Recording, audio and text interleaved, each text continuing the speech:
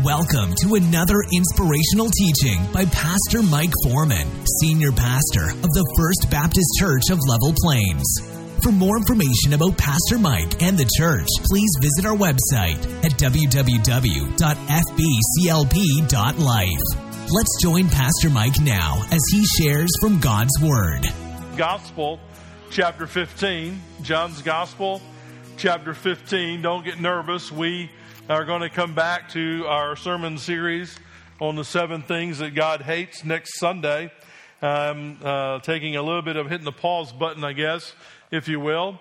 And we will finish up that series next week. I learned a long time ago that when certain holidays come, certain 3-day weekends, that a lot of people are going to be gone. That, whatever is the capstone of a series, you got to save it when most of the people are here. So I'm going to do that next week. We're going to sort of finish off that series with number 7. And we'll look at that when we get there next week. Today I wanted to sort of just, my heart was stirred this week. I was on a conference call with some other pastors this week, and one of the subjects we talked about was this idea of rest. You know, one of the things that Americans do lousy at is rest. We don't know what it means to rest. We think that, if you're going to be successful, if you're going to accomplish things, then you have to constantly be going at it. Amen? I mean, that's the way we treat life. And we even do that with our spiritual life. We want to make sure that we do all the right things on the right days, at the right times, in order to be successful as a Christian. But the reality is, most of us do not understand the spiritual idea of rest.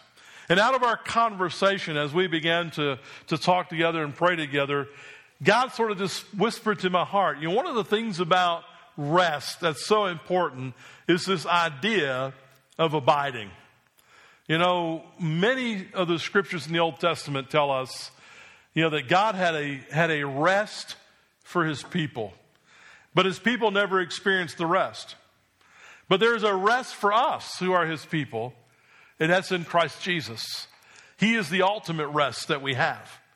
We can rest from our sin. Amen? Thank God for that he has delivered us once and for all from the sting of our sin.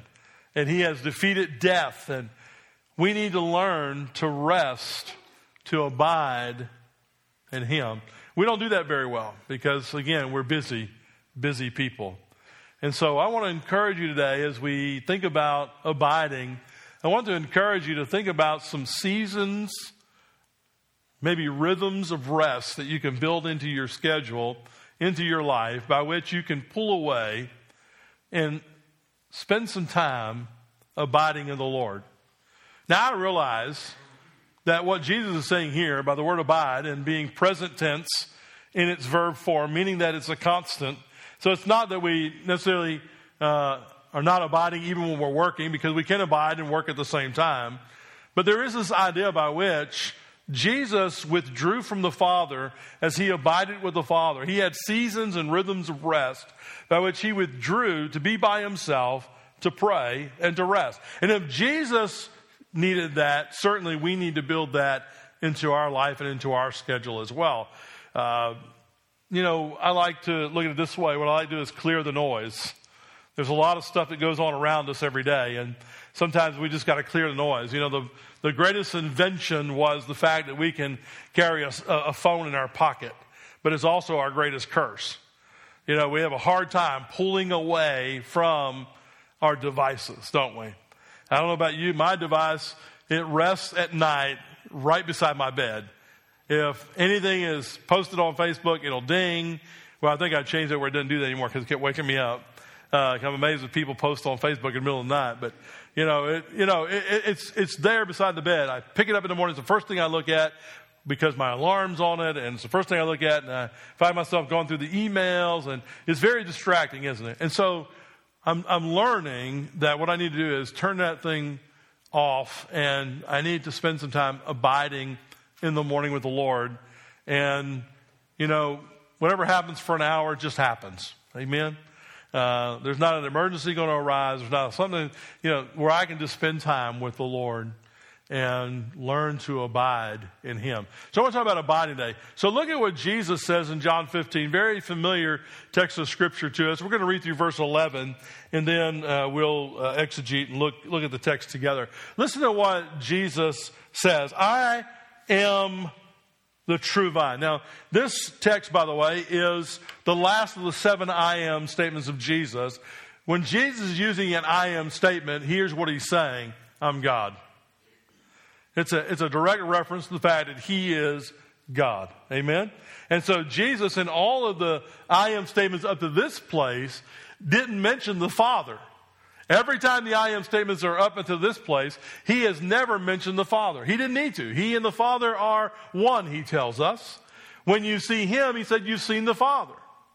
And so Jesus hasn't had any need to mention the Father in the past. In this text, He's going to. Notice He says, I am the true vine, and the Father, my Father, is the vine dresser.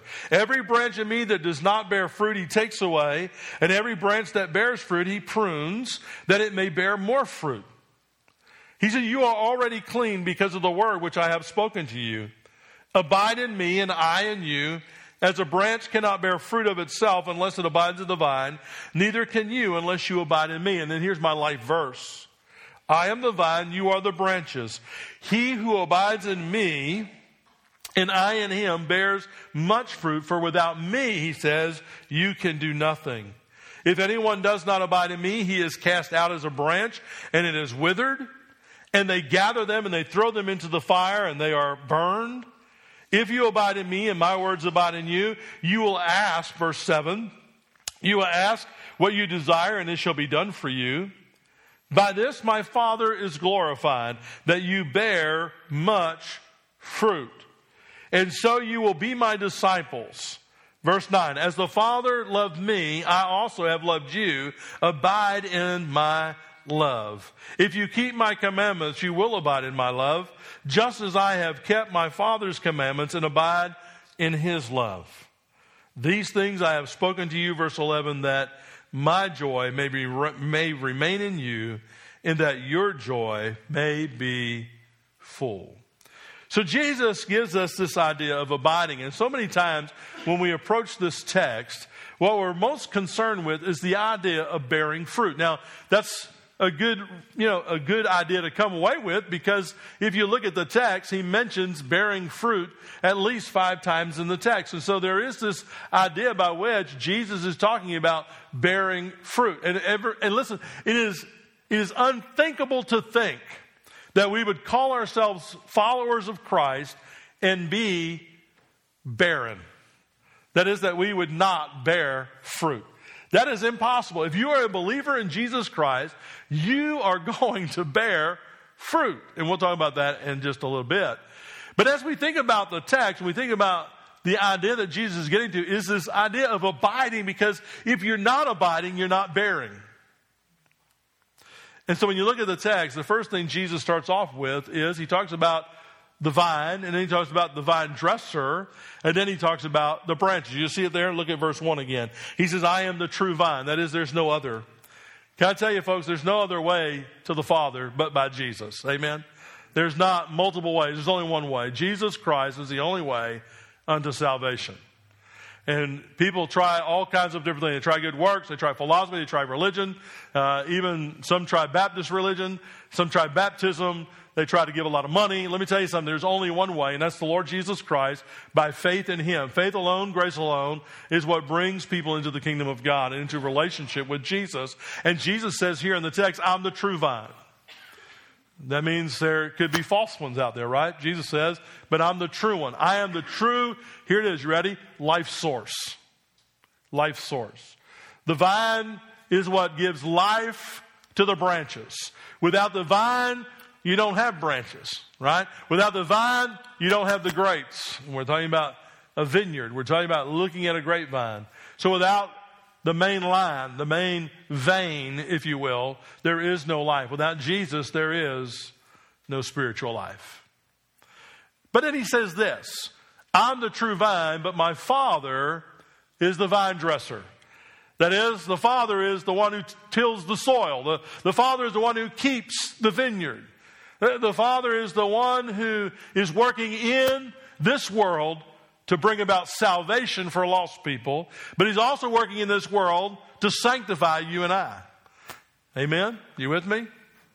So Jesus says that He's the true vine, the true life source.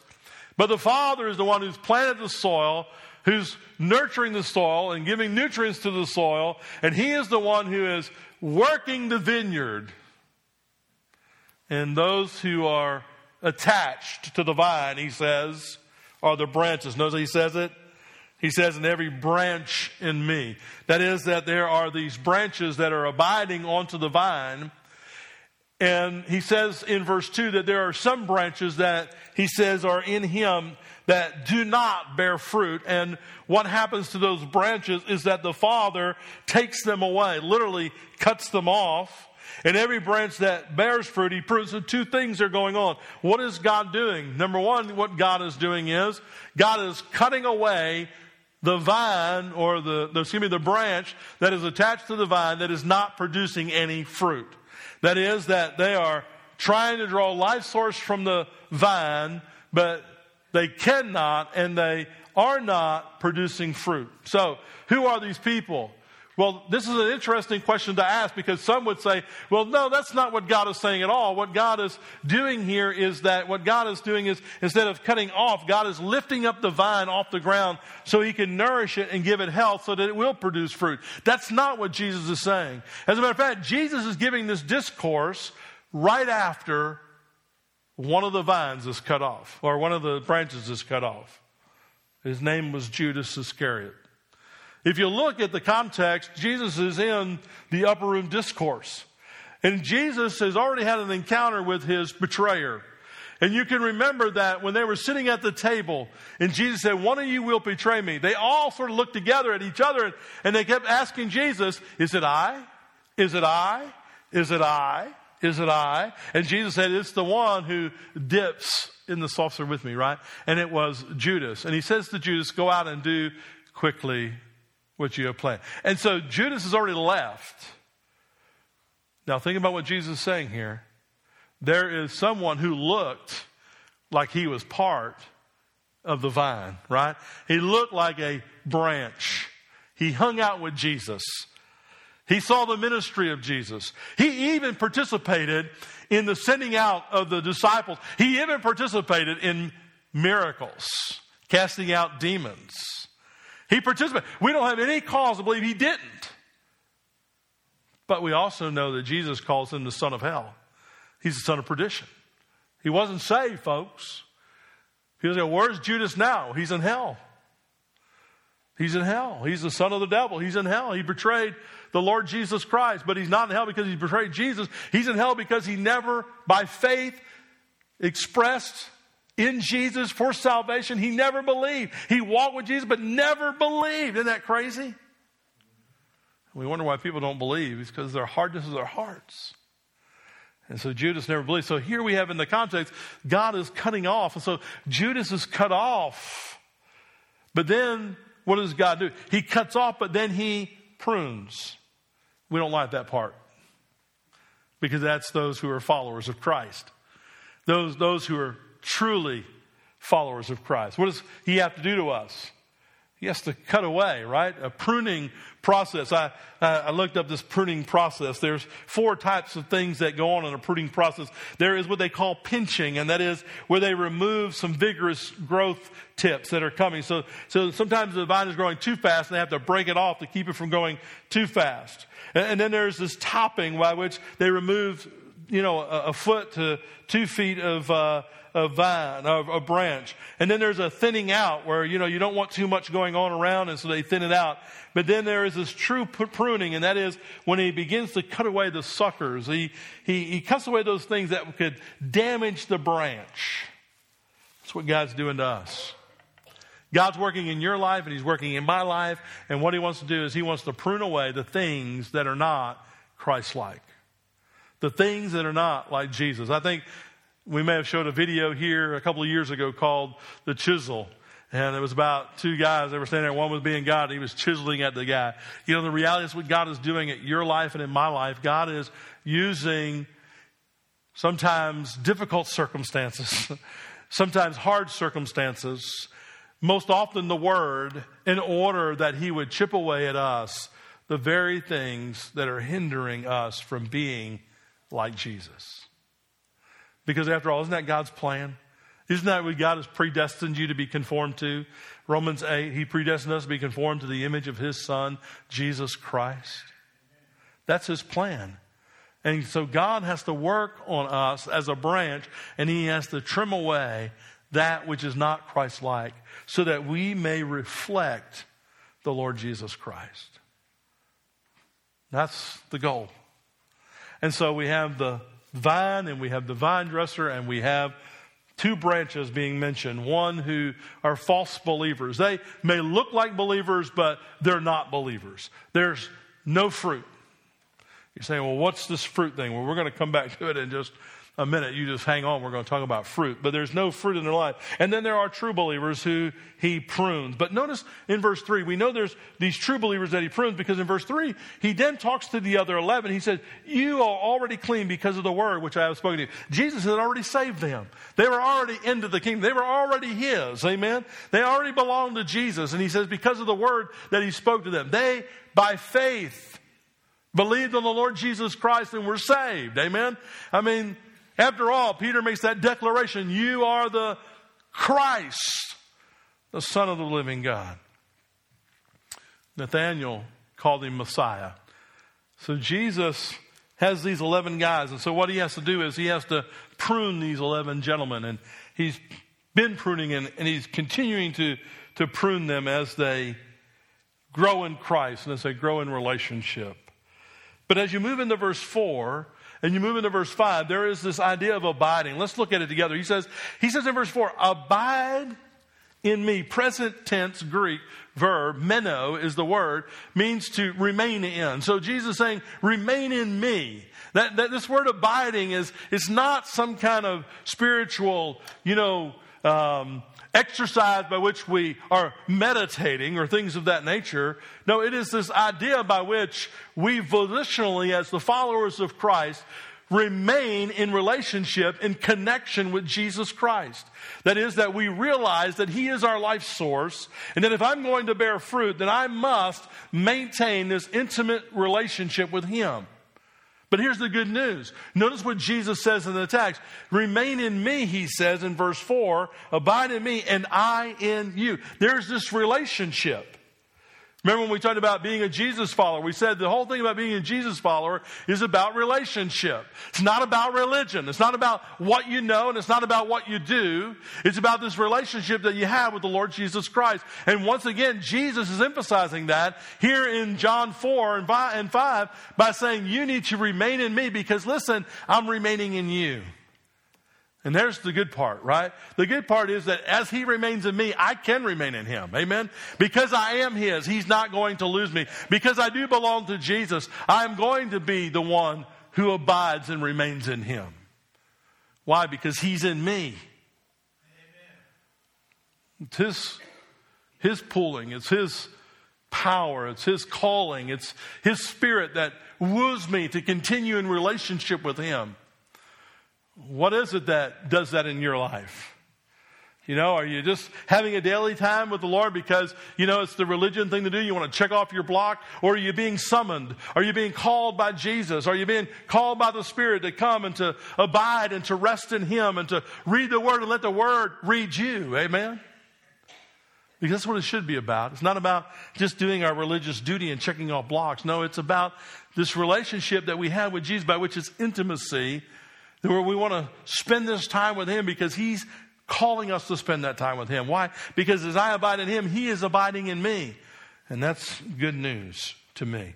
And so Jesus said, notice He says in the text, He says, abide in me and I in you. He says, as the branch cannot bear fruit of itself unless it abides in the vine, neither can you unless you abide in me. Just think about it. If you take this branch and you cut it off, it can be a healthy branch, but once you cut it off and you set it off to the side, what's going to happen?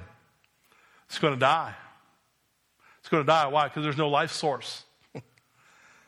There's nothing there. It's not going to grow anything. And what is it good for? To be thrown on the wood pile, to be burned. And so Jesus talks about this idea of abiding and how you and I need to rest in him, and he is resting in us, by which then he says we can find this life source. He said, and we can't bear fruit unless we do abide in him. He said, neither can you unless you abide in me. And then he reverses it, verse 5. He says, I am the vine and you are the branches. And he's talking to the disciples, he's talking about true believers. He said, you are the branches. He who abides in me and I in him, here it is, bears much fruit. For without me, you can do nothing. When are we going to get to that? When are we going to get to where we understand that I cannot do anything without Jesus? Sure, I can stand up here and preach. I can impress. I can use the years of preaching I've been doing to pull out an old sermon, whip it up, and throw it out there on the hot plate and give it to everybody. I can do that. But is there really spiritual power? Is there a spiritual significance in what I'm doing? You get it? You see what I'm saying? Judas looked just like the other guys. He went out with them. He cast out the demons. He saw the healings. He saw the miracles of Jesus. He heard the teaching of Jesus. He looked just like everybody else, but there was no spiritual power. And I wonder, in our lives, if the Spirit of God was taken up, would we just continue on day after day after day after day after day, not even realizing it? Because we're not abiding. We're not finding spiritual strength and vigor and energy by resting in Jesus. Amen. That's why we need revival. We need to be reminded that everything we try to do without Jesus, everything we try to do without him is going to fall flat on its face. But here's the problem. So many churches, so many people are having such great success without him. But all it is human success. All it is built on men. And it's doomed to fail. Scary, isn't it? That's why this abiding is so important. That's why we need to find in our lives these rhythms of rest by which we pull away from the noise of the world, the noise of our families, the noise of our jobs, and we get along with God and say, God, I need to come, because if I'm to abide, then God, I need to avail myself so that Christ in me can help me to abide. Because of my own, not going to do it. But with your spiritual strength, with your wooing of your Spirit calling me to come and to get along with you, I can abide. That's where rest comes in. But we're too busy. We need to slow down. Amen? And not wait till we're retired to slow down. Because everything I see from retired folks is they don't slow down. They just do other things, right?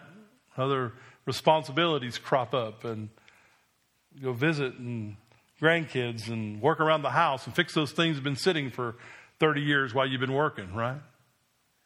Like Roger used to say, the J-O-B gets in the way of some of those things. When you have no J-O-B, then you can do those things. Amen? So Jesus talks about abiding. This is important because, listen, everything flows out of this abiding. Notice how he says that in the text. Picking up, look at verse 6. He picks up there, he says, if anyone does not abide in me, he is cast out as a branch and is withered, and they gather them, and they throw them into the fire, and they are burned. That's why this cannot mean that Jesus is talking about God just lifting up a branch. That's why he's talking about true cutting off. He's talking about the branch that doesn't bear anything. It's sawed off of the vine, and it's cast into the burn pile. That's not the imagery of God doing something to help a Christian, who's not bearing fruit to bear fruit. That's not an imagery that we're getting. The imagery we're getting is that branch is thrown in the fire because it was trying to be attached to the vine when it's not really part of the vine. I mean, as a matter of fact, in my front yard, there is a bush on the side, really on the side of my house. There's a bush, and somehow some wild grapevine has taken over that bush. I cannot find the root of that thing. I have searched and I have looked and I've been cutting it away and trying to find a thing. And it has just overcome that bush. You know, what happens is some people want to try to look like they're part of the vine. They want to attach themselves to Jesus and be like they're part of the vine. But the reality is all they're doing is choking out the bush because they're not real. Amen? And so what God will do is he knows where that root is, and he will cut it out and he will throw it onto the fire. And we have that again, that example of Judas who was there. You know, John says it this way in 1 John. They went out from us, but then they were part of us. If they had been part of us, they would have what? They would have remained with us. There it is, right? If you're truly a Christian, what are you going to do? You're going to remain. You're going to abide. And so what happens? Notice verse 7, as we begin to think about the text and abiding. You begin to bear fruit. And let's talk about this fruit for a minute, because there is this argumentation. Well, what does this fruit look like? And many of us, we immediately would gravitate to the idea that this fruit would be, you know, what people see. And there is an argumentation by which you can say, well, I guess some of that fruit could be external, because after all, you know, when you think about fruit trees or you think about a grapevine, how do you know it's a grapevine? Well, you may be able to tell by leaves, but oftentimes you can tell by the fruit that it puts off, right? And I said that's a grapevine that's choking out my bush, but really it could be a muscadine, right? It could be a scuppernine or some other kind of vine, you know, whatever we got here in the South. You know, it could be that doing that. I've not seen any fruit to prove what it is. So I just think it's probably just a fake. That's what it is. It's a fake, Steve. A fake grape, whatever it is. But the reality is, you know, what does this fruit look like? Because we want to identify and we want to say, well, it's these good works. And I think that good works could be part of that. Because in Colossians chapter 1, verse 10, it says that you may walk worthy of the Lord, fully pleasing him. Here it is, being fruitful in every good work, increasing in the knowledge of God. So there is this idea by which we can have this good work that is out there that everybody can see and everybody looks at and everybody goes, wow. You know, but the problem is that's where we concentrate too much of our effort. We concentrate the effort on the exterior when we need to think about the interior. I mean, when I think about the fruit, when I think about bearing fruit, I think immediately, I think of Galatians chapter 5. Listen to what Paul says. But the fruit of the Spirit is. Now, before you go any further in that text, you have to go back a few verses to where he begins talking about the evidence of the flesh. When he talks about the fruit of the flesh or the evidence of the flesh, he says they are evident, right? He says that the flesh, the works of the flesh are evident as you see them. That is, they're out there. You know, the lying, the gossiping, you know, all the other sins that he names in the text. He said they're out there. Everybody can see them. So he says, but the fruit of the Spirit is. So what does that mean? The fruit of the Spirit should be evident as well. That is, there should be evidence in my life that I'm walking by the Spirit, that I'm abiding in Jesus, and as a result of that, the fruit of the Spirit is evident in my life. So here they are, right? But the fruit of the Spirit is evident. It's love, joy, peace, long-suffering, kindness, goodness, faithfulness, gentleness, and self-control. Are these in my life?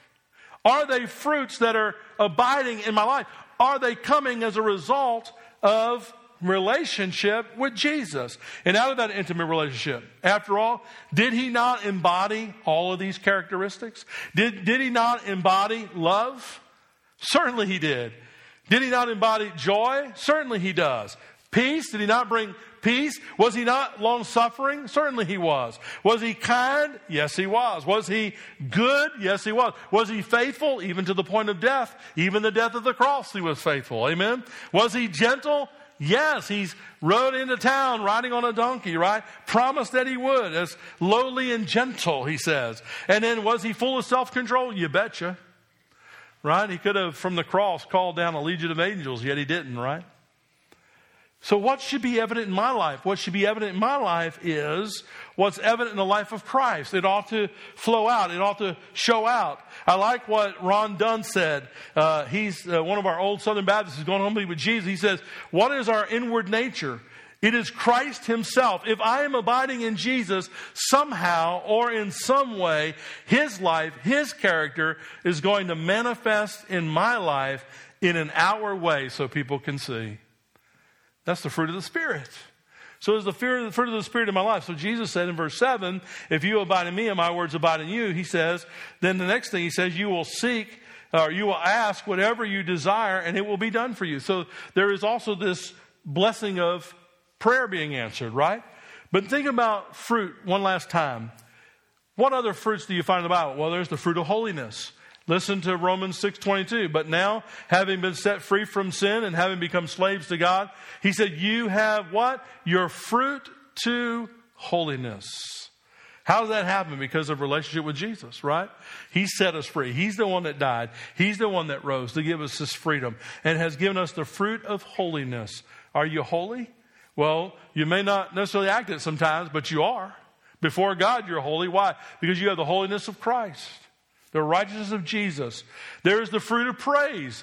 What is your life like? Do you praise God or do you just sit there like a bum on a log, you know? Do you ever get a song in your heart to Jesus? You ever do that? Whether you're working around the kitchen or you're folding laundry at the house or you're outside cutting the grass, you ever get a song in your heart for Jesus? Listen to what the Hebrew writer says in Hebrews 13:15. Therefore, by him let us continually offer the sacrifice of praise to God. That is, the fruit of our lips, giving thanks to his name. Do you find yourself thankful and praising and thanking God and singing to him? It's a result of abiding. Romans 1:13 says there's the fruit of evangelism. That is, the only thing you're going to take to heaven, by the way, are other people. He says, now I do not want you to be unaware, brethren, that I often planned to come to you, but was hindered up until now, he says, talking to the Romans, that I might have some fruit among you also, just as the other Gentiles. He wanted to see people get saved. He wanted people to come to faith in Christ. And so he wanted to go there and preach the gospel, had a great desire to go there and preach the gospel. He didn't want to go there just to see Caesar and stand in court and to defend himself. He was using that as an opportunity to push himself into Rome so he could go and preach the gospel. Isn't that incredible? We run from trouble. He was running to trouble in order to preach the gospel. And then, like I said, as we think about abiding, there's the answer to prayer. Verse 7, verses 9 and 10, he begins to talking about, he says, as the Father loves me, I also have loved you. Abide in my love. There is this love that we have. And listen, here's what he says. We love, and as a result of that, there's this obedience, right? My command, or my obedience to his commands is the love that I have for him. If I love him, I want to obey him, right? Isn't that true? I mean, I want my kids to obey because they love me and respect me. I don't want them just to obey because I carry a wide belt, and I do. Amen? I want them to love me and respect me, and as a result of that, do the right thing. Every parent should say amen. Isn't that right? That's what we want, right? We don't want to scare our kids into obedience. We want them to really love us and respect us and obey. And I do the same thing with the Lord Jesus Christ. I love and respect him, so I want to keep his commandments and follow him. Verse 11, he says to us, not only that, there's not only his love, but there's his joy. I find joy as a result of abiding with the Lord Jesus Christ. So I find joy in him, right? These things I have spoken to you, he said, that my joy may remain in you. He says, and that your joy may be complete, filled up. You lack joy today? Maybe it's you're not abiding. Maybe you're not resting in Jesus today like you ought to be resting in Jesus. Why is all this important? What hinges all of this together? We could go back to verse 5 and say, well, Pastor, it's simple. If I don't abide, then I don't produce. Yeah, that's true. But what really is driving the heart of Jesus? What is really driving the heart of the Father as he prunes and as he cuts away? What is driving the heart? I think we find it in verse 8. Look at verse 8, and we're going to conclude here. Jesus says, by this my Father is glorified, that you bear much fruit, and so you will be my disciples. Folks, what is it about? It's not about me abiding in Jesus and him and me just so I have love and I have joy and I have answers to prayer. It's not just about that. It's not just so I can do my spiritual works and feel like, yeah, God's really working through me. It's not just so I'll exhibit all the fruit of the Spirit in my life.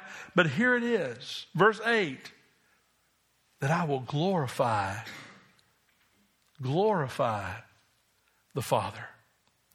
It's all about God's glory. Do you care about who gets the glory? We should. And in our lives as Christians, as followers of Christ, we want Him to have all the glory. How can that happen? Well, I abide. I abide in Jesus. And as I abide in Jesus, God gets the glory for the results. Let's pray.